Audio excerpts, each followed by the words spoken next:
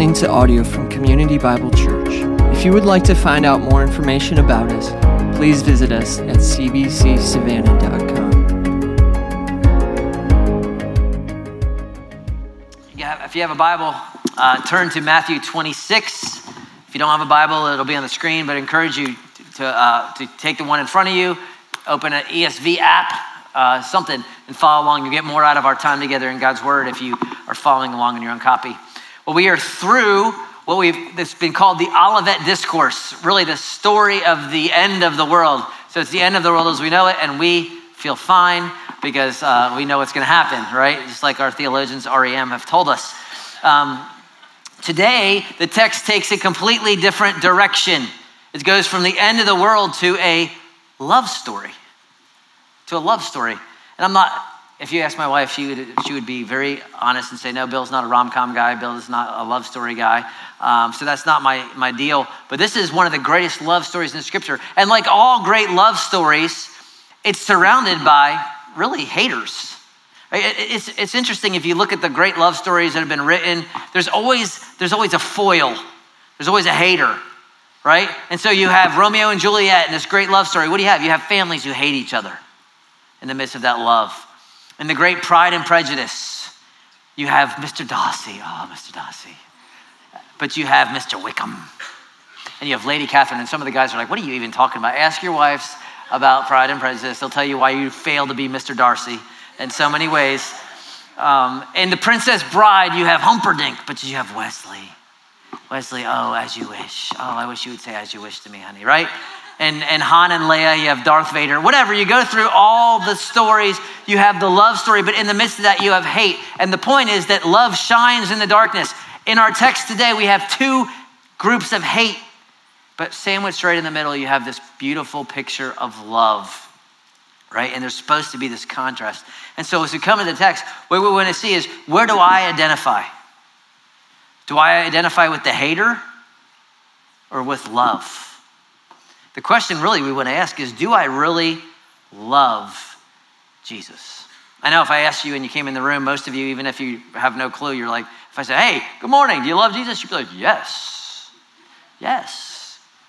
But the question is, do we really? And what we're going to see in this text is we're going to see what some signs of hate are, and we're going to see what signs of love are, not so we can feel guilty, but so that we can, again, reorient. If we find these hate things in our lives, that we would reorient towards love.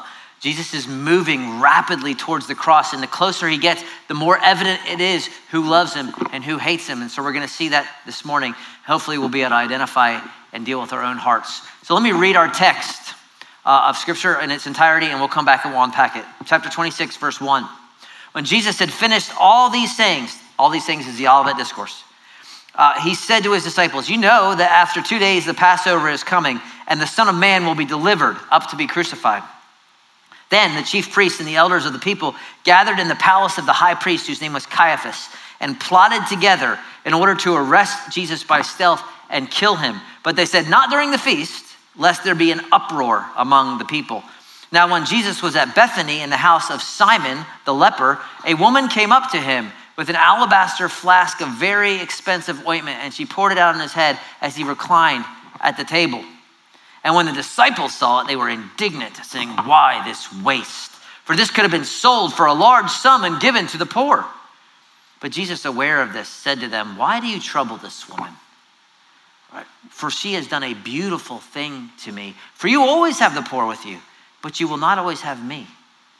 And pouring this ointment on my body, she has done it to prepare me for my burial.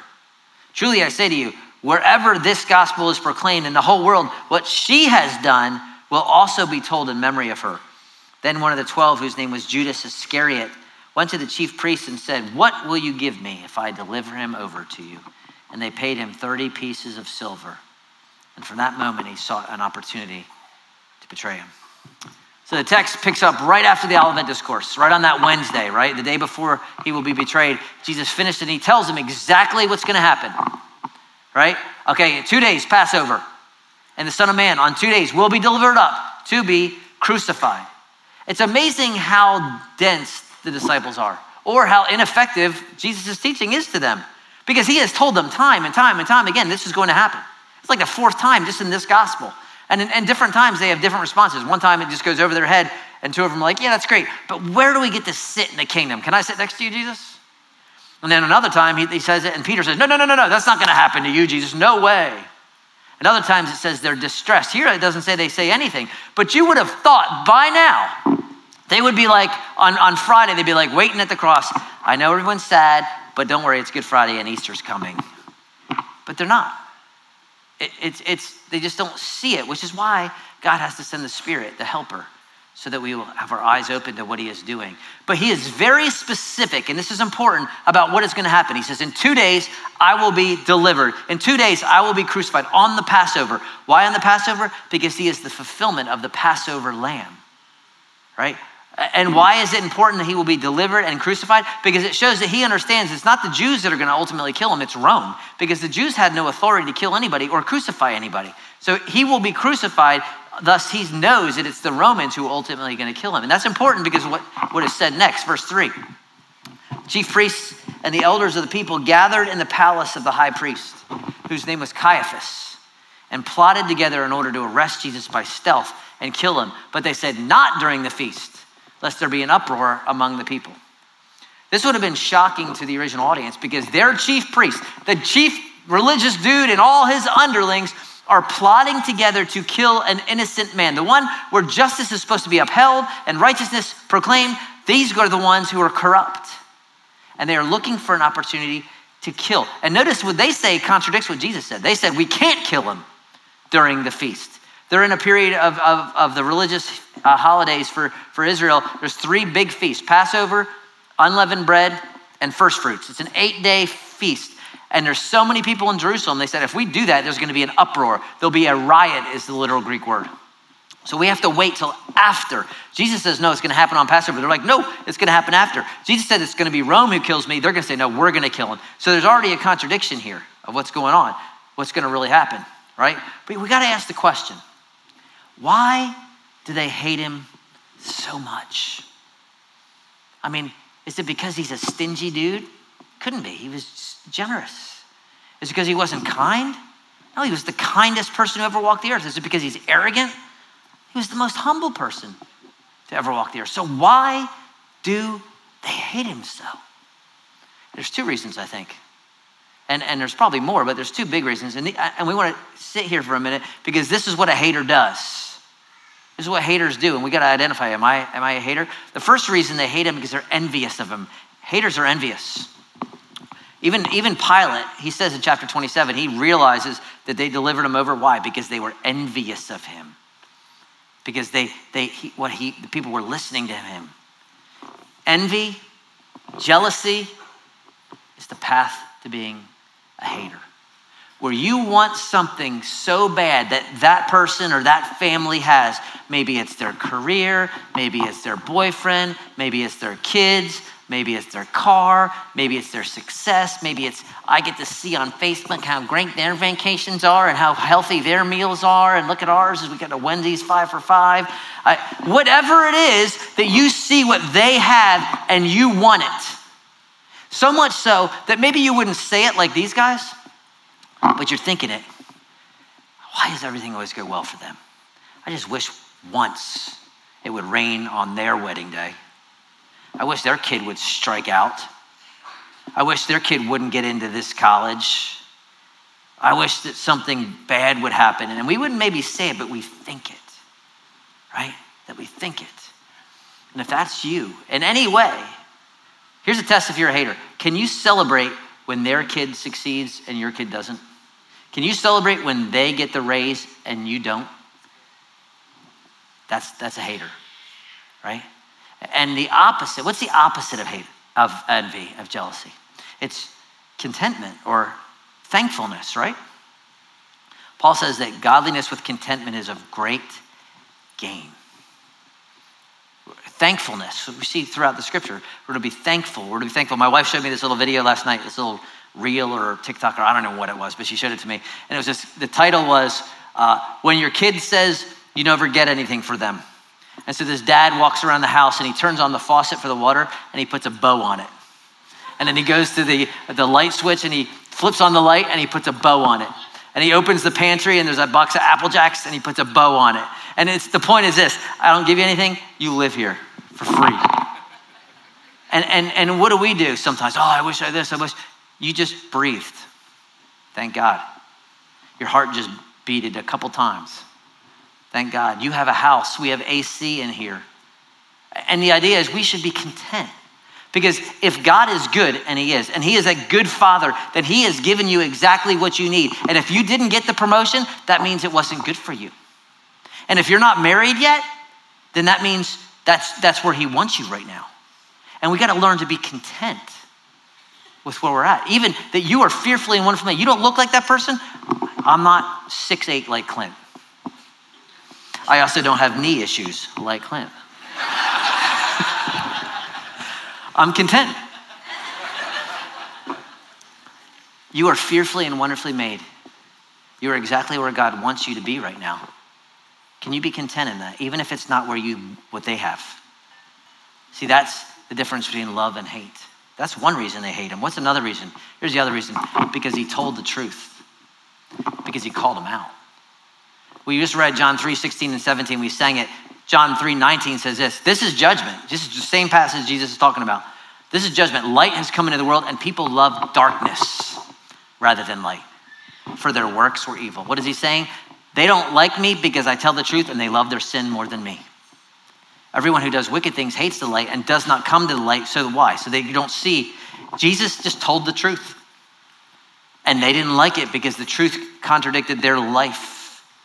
And what Jesus shows us is you can be the most humble, loving, compassionate person and speak the truth, and people will still hate you because they always love their sin more than they love him. And this is what we can expect. This is our world, in a world where everyone does what is right in his own eyes. And if you, in a loving way, in a humble way, hold fast to what God has said, you will be called a bigot. You will be called narrow-minded. You will be called a something phobe. It will happen. It will happen. Why? Because haters oppose truth. They oppose God. And we can't be shocked at it. We shouldn't be shocked at it. They murdered the most compassionate, loving person who ever walked the face of the earth. So what makes you think they're going to like you? Right? We preach Christ crucified, a stumbling block to Jews and a folly to Greeks, but to us who are being saved, it is the power of God. We do not have to apologize for holding fast to the truth. We're not arrogant. We're not browbeating. We're not yelling at people. We're not hateful, but we don't have to fear standing on the word of God. Why? Because God's word cannot be stopped. Because greater is he that is in us than he that is in the world. And this text shows who is really in control here. Who's in control? The chief priest or Jesus? Jesus is in control. Right? He is sovereign even over their evil intent. They said, oh, we can't kill him until after 8 days. He said, no, you will. And it won't actually be you, it will be Rome. You think you're gonna kill me? You're not gonna kill me. The Romans are gonna kill me. He is in sovereign control. And it just reminds us how foolish it is to try to oppose God. We saw what happens in the Olivet Discourse when people try to oppose the Lamb, a sword from his mouth. Simple as that. But the psalmist reminds us, Psalm 2, an unread psalm, because it's not Mr. Positive Psalm, but here's what the psalmist says. This is God speaking. Why do the nations rage and the peoples plot in vain? The kings of the earth set themselves and the rulers take counsel together against Yahweh and against his anointed, his Messiah, saying, let us burst their bonds and cast away their cords from us. And I love this line. He who sits in the heavens laughs. He laughs. He holds them in derision. You think you can stop Almighty God? You think you can stop my plan? You think that you can do what you want and I don't care? The application comes at the end of this psalm. Therefore, kings, be wise, be warned, rulers of the earth, serve the Lord. Don't resist, serve with fear and rejoice with trembling. Kiss the Son, kiss the Messiah. Kneel, bend the knee, lest he be angry, lest you perish. For his wrath is quickly kindled. Blessed are all those who take refuge in him, not oppose him. If you're here today and you're like, I don't need this God, I don't want this God, this is dumb, I would plead with you, kiss the Son. Don't oppose this one who loves you. Don't oppose this one who will come to rule and reign with a rod of iron one day. you're blessed where? When you take refuge in him, not when you fight him, when you bend the knee to him. Don't hate being envious. Don't hate opposing what is good and what is true. And then we come to the actual love story in the story. Verse 6. Now when Jesus was at Bethany in the house of Simon the leper, a woman came up to him with an alabaster flask, very expensive ointment, and she poured it on his head and as he reclined at the table. Key word is when Jesus was at Bethany. Why is this key? Because there's those who are going to attack the scriptures and say, see, there's an error in the scripture. Because John's gospel puts this event 6 days prior to the Passover. Matthew and Mark both put it after this discussion, but they don't put it there because it's a chronological thing. Okay, so if you're looking for mistakes in the Bible, you'll go into a passage like this and be like, ah ha ha, mistake. But when you start with the premise that God's word is true and he does not lie, then there's an easy solution to this. And the solution is Matthew doesn't say on Wednesday Jesus was at Bethany. He says, no, when he was in Bethany. Sometimes the gospel writers put things out of order because they're trying to prove a point. And what Matthew does is he takes something that happened a few days earlier and he puts it here because he's trying to show the contrast between Judas and Caiaphas and, for Matthew, an unnamed woman. He's trying to show you, here's the high priest who's supposed to be godly. He's not. Here's one of the 12 who's supposed to be godly. He defects. Here's an unnamed woman. He doesn't even name her, who is honored highly. Now, does he not name her because he doesn't know who she is? He actually does know who she is. He knows her very well. So why doesn't he name her? I think it's significant because this is the way the kingdom works. Who are the most highly honored in the kingdom? The servants, the unnamed. Right? The unnamed. Now, we do know from John's gospel who she is, thank God. So 6 days earlier, there's 17 at least of them in this house of Simon the leper. You have the 12, you have Jesus, you have a man named Lazarus, you have his sister Martha, and you have his other sister Mary, who is the unnamed woman in Matthew's gospel. And they're there right after Lazarus has been raised from the dead. All right, it's kind of a celebration, I guess, for a coming back to life party for Lazarus, okay? And they're in the house of Simon the leper, who is apparently no longer a leper because they wouldn't be eating with him because Jesus apparently at some point had healed him. So you can imagine the conversation. How does it feel to be healed from leprosy? It feels great. How does it feel not to be dead anymore? Great. This is a great discussion around the meal. At some point after the meal, Mary takes an alabaster flask of very expensive ointment and she pours it on the head. She breaks it and pours it on his head. And this is one of those things that's a one and done, okay? There's not a lid to unscrew, a child safety lid or something. Once you break it and pour it out, it's donezo. It's over. It is a one-shot deal, okay? And so what's significant about this? This alabaster flask was a very expensive flask. She would have had it for one of two reasons. It was probably a family heirloom that was given to her. It was probably meant for her to be her dowry. That one day she would get married and she would give it to her husband and then go put a down payment on a house or get a minivan or whatever. Or it was going to be used for her death one day. Either way, it's a picture of her security. It's a picture of her future. She basically took her 401k and she cashed it all in at one moment. And it was worth 300 denarii, according to the other gospels, that they could sell it for 300 denarii. That's a year's salary. Take 1 year of your salary, whatever that is, 1 year. And she just took that 1 year and she poured it out, one-shot deal on Jesus. And it says it poured it on his body. John's gospel said she poured it also on his feet, and then she washed his feet with her hair, right? That's what she does. And when the disciples saw it, they were indignant. They were, literally the word means to snort. They're like, what? Why this waste? We could have sold this for a large sum. We could have given it to the poor. And when we find out from John's gospel here, they're all in it. But in John's gospel, it reveals that it was started by one guy, Judas. And it's not because he cared about the poor. It's because he was the treasurer and he would steal constantly from the money. So he starts, I can't believe this. And then Peter's like, yeah, what's wrong with you? And then Andrew's like, yeah. And they're all like ganging up on poor, sweet Mary. I can't believe you would do this. I can't believe you would do this. And Jesus nips it in the bud. He says, leave her alone in the other gospels. Why do you trouble her? You see it as a waste. Literally, the word waste means destruction or ruin. You see it as a waste. I see it as beautiful. What she has done is beautiful. You'll always have the poor. There'll always be opportunities to feed the poor. There'll always be around, but I won't be much longer. 42 days-ish. 46 days-ish, depending on, if that's Saturday.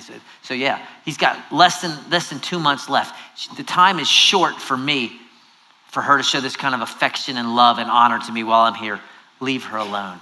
And pouring this ointment on my body, she has done it to prepare me for burial. This is another reason I think Matthew and Mark both put this here, because it's in the context of his death. And that's what he's talking about. She is going to prepare me like the Jewish rites for burial, because that's what they did with their dead. She's getting me ready for what is to come. And then he says this great statement. Truly I say to you, wherever the gospel is proclaimed in the whole world, what she has done will also be told in memory of her. You ever heard this story in Romania before? They've heard it in Romania. We're talking about it today? Yeah, Jesus said it's true. The whole world knows what this unnamed, this Mary does. Why? Because she's faithful and because she loves Jesus. And she has shown us one of the greatest acts of devotion and love in the gospel outside of Jesus laying down his life. She gave her most valuable possession in the world, something that had been in a family for generations. She mortgaged her future. She gave it all and poured it out on Jesus, right? And what do you think her first sister, if she went to Martha and said, Martha, this is what I'm thinking. What do you think I should do? What do you think Martha would have said? Are you crazy? I mean, I love Jesus too. I'm just going to knit him an Afghan. You don't need to give this. I'm going to get him a cup of coffee. No one would have said, yeah, that's a great idea. But here's what Mary gets and we need to get. Here's what love does. Love gives. Love gives. God demonstrates his love towards us, and that while we were sinners, what? Christ died. He gives. He gives. And look, when you live in this way, there's always going to be those who will try to discourage you. Who is trying to discourage in this passage? The disciples. The ones who are going to write the New Testament, the ones who are supposed to be these godly guys, they're the ones trying to discourage the worship and love of Jesus. And there's going to be some, if you go all in, you know what they're going to say? You're going to use your vacation for what? To go on a ministry trip? Are you crazy? You're going to leave this great career to go and stay home with kids? Are you crazy? You're going to serve in that ministry over there? Don't you have a law degree? Don't you have a PhD? Are you crazy? Who's the crazy one in the text? The disciples or Mary? Mary. It's not crazy. Mary's the wisest one in the text. She's the one who is honored and still being honored today. Why? Because love gives, right? Love gives. And it's interesting how our culture, we have no problem honoring the philanthropists of the day, right? If someone gives to the new religion of ecology and Mother Earth and gives, Bill Gates gave billions of dollars to fight this and to save the planet. We have no problem with that. Someone wants to give their life for Jesus. Are you crazy? You must be cuckoo for Cocoa Puffs. That's because that's the difference of the kingdom in our world. There will always be someone who will try to temper your love for God. Don't believe them. Because love gives and love believes. Love believes. Why does Mary give everything? Because she believes Jesus is worth it. She believes, like the parable says, that he is the treasure hidden in a field, and a man discovers it and sells all he has with joy so that he can buy the field. And she actually believes it. She believes it, that he is her highest treasure. So what do we learn from her? You got to ask a question. It's a serious question, and you got to ask it, and I got to ask it. Do you believe it? Do you believe that he is the highest treasure? Would you break the alabaster flask? Or would you be like, I'll get you some coffee and make you some cheesecake, but I don't know about the alabaster flask, right? What Mary gets that we need to grasp is if Jesus is who he says he is, and he does and has done what he says he has done, then he is worthy of more than our tip of the hat and 90 minutes on Sunday morning. He's worth more than that, right? if he is who he says he is, if he truly is the one who upholds the universe in his right hand, and he truly loves you like he said he is, then he is worth more than saying, okay, I'll give you this area of my life, but don't touch this. Don't touch this little relationship. Don't touch this little habit. Don't touch this. I just love this show. I know it's garbage and it rots my soul, but don't touch it. I'll sing a song on Sunday. I'll even serve in the nursery once in a while, but just don't. If he is who he says he is, then he is worth more than just keeping him over here and then keeping this box over here. He just is. If he is who he says he is and he's done what he said he has done, then he is worth more than oh yeah, I'll give, but I'll give after I pay this and after I buy that and after I spend money on myself and get all the things. And whatever's left over, then I'll give that 13 cents, right? Or whatever it is. And I did a little research this morning, actually.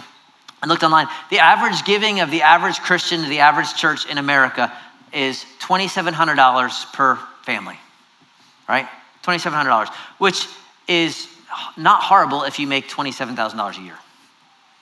But most of us, unless you're in college, then you make $2,700 a year total. But most of us make more than that. And praise God, our church, super generous, more than doubles that average. But the reality is this: what you give shows what you treasure. It just does. And if you're like, I got all these things and then I'll give what's left over, it shows what you treasure. It just does. And I'm not asking for your money. I don't care what you do with your money. I don't know who gives what, and that's fine. But here's what I do know. What you give shows what you treasure. And Americans spend more on Verizon Wireless than they do on the kingdom. That is the reality. And that's true of some of y'all. Because I know what my cell phone bill is, and it's like $350 a month. I got 5 kids or 4 kids and 5 cell phones. But that if you spend more on Verizon and more on Comcast than you do on the kingdom, what do you treasure? You gotta ask. If you're saying, well, I'll obey up to a point, but don't ask me to stop here. Okay, I'll stop talking about that person, but forgive them. Bless them, pray for them. Can't do that. Then are you treasuring him? Or if you come to the scripture and say, okay, I like this passage, God so loved the world. I like that. I don't like the next part, though. Repent of sin. I don't like that. I don't like you talking about gender. I don't like you talking about sexual expression outside of marriage. I'll leave those parts out. I'll just talk about the love of God. If he is who he says he is, if he's done what he said he's done, then it's either all true or none of it is. And if I love God, I obey him. Not perfectly, because none of us are. But whatever your propensity towards whatever sin, what is the call? I take up my cross, I deny myself, and I follow him. Because that's the only way we'll be satisfied. I know that we think, oh no, I'll be satisfied if I get another this, another that, another this. You were created by God to know him, and you will only be satisfied when you delight in him fully. You can try it. Solomon tried it. He tried to satisfy himself with everything the world has to offer, and he was richer than everybody. And he came to the conclusion, it's all vanity. It's all vanity. Because you were created to know God, and if you do not pursue him and delight in him, you will never be truly happy. You will never be truly satisfied, right? He's either your treasure or he's not. He is or he isn't. It doesn't matter what everyone else thinks. You go all in, right? You go all in, and he's the one who will matter. What he thinks will matter. So love gives and love believes. And then we kind of conclude with Judas, and we'll see him more in a couple weeks. Must have been the straw that broke the camel's back for old Judas. One of the 12, his name was Judas Iscariot, went to the chief priest and said, what do you give me if I deliver him over to you? And they paid him 30 stinking pieces of silver, which is not even, it's like a month's salary. It's nothing. It's the cost of an Old Testament servant. It's actually a fulfillment of a prophecy in Zechariah. We'll see that in a couple weeks. But he said, what is Jesus worth to him? Nothing. Nothing compared to Mary. What do the chief priests think of him? Nothing. He's the price of a servant. Nothing. Why? Because they're haters. And there's all sorts of reasons we could talk about Judas. Judas loved money. Judas was possessed by Satan. We'll see. But here's Judas's ultimate problem, and this is where we land. Right? Judas didn't get from Jesus what Judas wanted, so Judas is out. Judas wanted a Messiah who was going to come in and rule and reign and knock Rome in the mouth. That wasn't the Messiah that Jesus was. Judas was all fine with being part of the 12, and everyone's like, oh, look, here's Jesus, and look at all the miracles, and look at all the stuff. But when Jesus starts loving and forgiving and going to lay his life down, no, that's not the kind of Messiah I want. I'm out. Haters are in it for themselves. I'll do this if you do that. I'll go here, but you got to do that. That's what happens. What this looks like in the church is, I'll go to church and I'll be fine and I'll do my thing as long as God comes through on his end, is that we're healthy, wealthy, and wise. My kid gets into this school and I do this and pastor never hurts my feelings and tells me stuff. He said something that hurt my feelings, I'm out. Look, I'm sorry I call out Georgia. Some of y'all just need to stop worshiping false idols. Right? Or this person over the church, they didn't call me when I was sick. Or this person over here, they hurt my feelings and they ignore me. Look, that's life. But this idea where I do my part, God does his part, and if God doesn't come with him, if my air conditioner breaks or my transmission drops or I didn't get the promotion or my kid didn't get into this school, then I'm out because I've been doing my part. That's not Christianity. That's Baal worship. Sacrifice to Baal, good crops. Right? Offer Baal, good harvest. It's not Christianity. Christianity is, I am treasured above all else, whether it's good, bad, or ugly. Why? Because I am better. That's how I consider it all joy when I encounter various trials. Right? That's how, because he is better. And we got to ask the question. Some of us, are you in it for yourself? Sometimes. If you're right, I'm thinking about this week. We got all these things going on. I don't know what it always comes in like seasons. I got water leak at the house, and now I got an air conditioning out, and I got car with this and CV joints over here, and it's like, but I'm preaching the Bible. You should make my car last forever. It should make 1,000,000 miles. I should have no air condition issues, right? I'm trying to be faithful, Lord. Is that the way it is? Is that the way I believe? Can't be. I'm never going to get sick. No, you're going to get sick, right? I don't care how much you go to the gym. You're all going to die. I don't care how healthy you eat. You're going to die. Where's your treasure? What are you in it for? Because what Judas shows this. Judas's treasure is what? Judas. Judas is his own treasure. And he betrays the Son of God. Right? That's what we don't want to be. And the question is this. I was listening to a sermon this week. It was super helpful, encouraging to me. I'll share the idea with you. How do we become like Mary? That's the question we got to ask, right? How do I get there? And this text doesn't answer. And it can feel daunting because let's be honest. If you had the alabaster flask, are you going to break it? Are you going to break it? Some of us, maybe 9 out of 10 times, no. So how do we get there? How did Mary get there?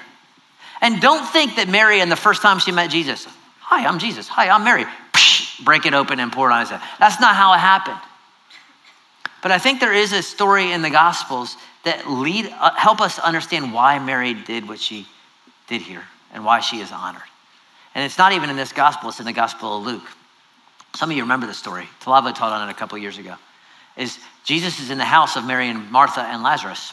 And Martha, she's in the kitchen cooking. She's got fried chicken and mac and cheese, and she's cooking it up, and there's an Arnold Palmer for Jesus, and she's doing it. And where's Mary? Mary's in the living room with Jesus. And Martha, hot for my sister. She goes, Jesus, will you please tell her I need her help? Somebody needs to run to Publix and get some more stuff. And I tell her to get off her tail and get out here and help me. And Jesus says, Martha, Martha, you're so stressed out and worried. Only one thing is necessary. And Mary has chosen the better portion, right? Mary is wise. Why does Mary love Jesus so much? Because Mary spent time sitting at the feet of Jesus whenever she could. And that's why a couple years later, when it's opportunity for her to anoint him and prepare him, she does it. And I think for some of us, this is a great lesson for me because we got our to-do list. You're already thinking about, okay, you got your my appointments this week and I got a baseball game on Tuesday and I got to drive the kids and then I'm cooking this meal for them. And you got your to-do list. On your to-do list anywhere, is there sit at the feet of Jesus? Or is that an afterthought? Because he would say there's only one thing that's necessary.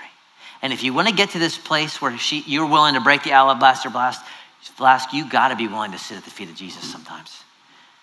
And I think it'd be wise for you, some of you right now, to pull out that phone and put it on the calendar. And I know you have that option. You can put it one-time event, or you can have a repeated event. I know because I do it with my dog medicine. Every month, flea and tick medicine time, and it reminds me. You can set that reminder every day. The thing will go, ping. Sit at the feet of Jesus. Sit at the feet of Jesus. Just remind you, hey, take some time. Open God's word. Let the Spirit of God reveal to you what he is saying to you. And then you can speak back to him and pray and respond. And what you're going to see as you do that is not that here he is demanding you lay down your life. What you're going to see is he laid down his life first for you. You're not going to see him demanding you to break your alabaster flask. What you're going to see is he was the one that was broken first and poured out for you. You're not going to see that he's demanding you love him. You're going to see that he loved us first. And you're going to see the plethora of ways in which he did so and which he continues to do so.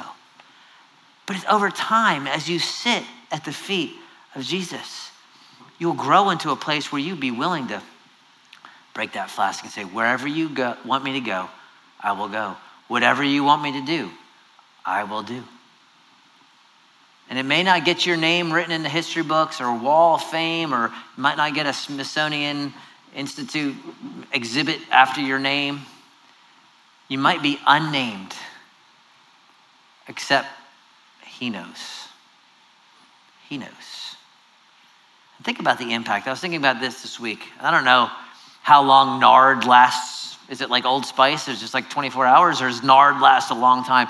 But I imagine that Jesus on the cross, 6 days later, that as he's hanging there nailed, and we'll see this in a couple weeks, but when you're crucified, you actually die from suffocation, not from your nails in your hands and side pierced. You die because you have to lift your body up to breathe, and then you fall back down, and eventually you're so weak that you can't lift your body up anymore to breathe, and you suffocate.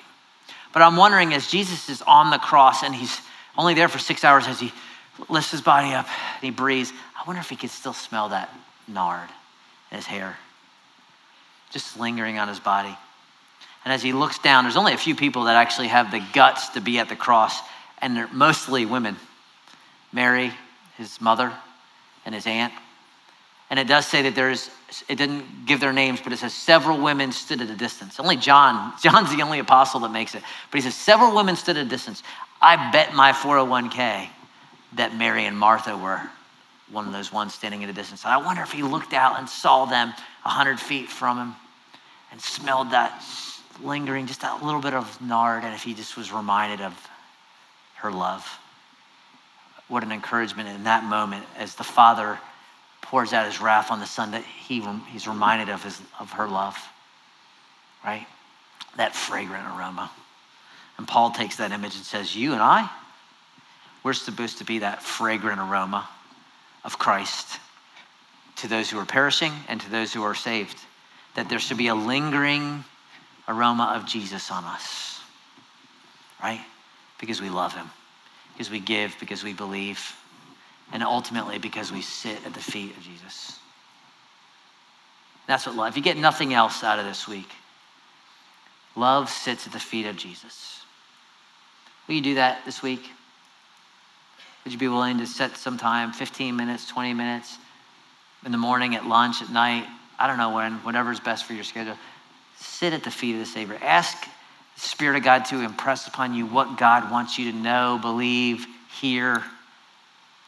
The Holy Spirit still speaks, y'all. He's in us and he speaks and he reveals God's word to us. Would you ask? And if you see envy in your heart, if you see some opposition and resistance in your heart, if you see suppression of worship in your heart, own that, repent of it. We all see that. I see it. I see it in myself. I know you do too. Right? We're not asking for perfection. We just want to sit at the feet of Jesus. And we're going to have an opportunity as a church to do that right now. We're going to remember the Lord's table together. We're going to do it this week and next week because next week's text actually is about the Lord's table. So we're going to do it again. But this is an opportunity for you right now to sit at the feet of Jesus. And so men and women are going to hand out a piece of bread, unleavened bread, because it pictures the sinless body of Christ, and it has piercings in it because it pictures the pierced body of Christ. And it's got some bruising on it, it looks like. That's because Christ was bruised for us. And they're going to give you a cup, and that pictures the blood of Christ that was poured out for the forgiveness of sins, the blood of the new covenant. And if you're a Christian this morning, we would invite you to partake. If you're not a Christian, no pressure. In fact, we would just invite you not to partake, because this is a reminder for those who have put their faith in Christ of what he has done. But I want you to sit individually for a few moments at the feet of Jesus in just some awkward quiet, which is okay. It's okay to be quiet sometimes. Confess unconfessed sin. Be thankful where you haven't been. Own your failure, own your lack of love, just for a few moments. And we're not gonna take together at one time today. I want you to take, after you spend some time just thinking, reflecting, thanking, you take when you're ready. And the team will start singing, and you can stand when you're ready to worship. Whereas a corporate group, we're gonna partake individually. Right? And I just want you to remember how much God loved you, that he gave himself for you. That he gave himself for you. And you're holding those things in your hand that picture and remind you, this should have been me. It wasn't. This blood should have been me. It wasn't. This wrath of God rightly on my sin was poured out on someone else. Why? Because God loves first. So let me pray, and y'all can come down and start handing it out, and then just partake when you're ready, and then stand and sing when you're ready. Father, thank you for your love demonstrated in Christ. We fail in our love constantly, and we need reminders like Mary to show us what it looks like again. And so may this be a moment of a reminder and encouragement to us to love, because you loved us first. Thank you for the opportunity to remember it, to reflect on it. You're so good to us. And so just use this as a catalyst of love and change, that we will be willing, if asked, to break the alabaster flask in our lives, whatever that is. It's in Christ's name I pray. Amen.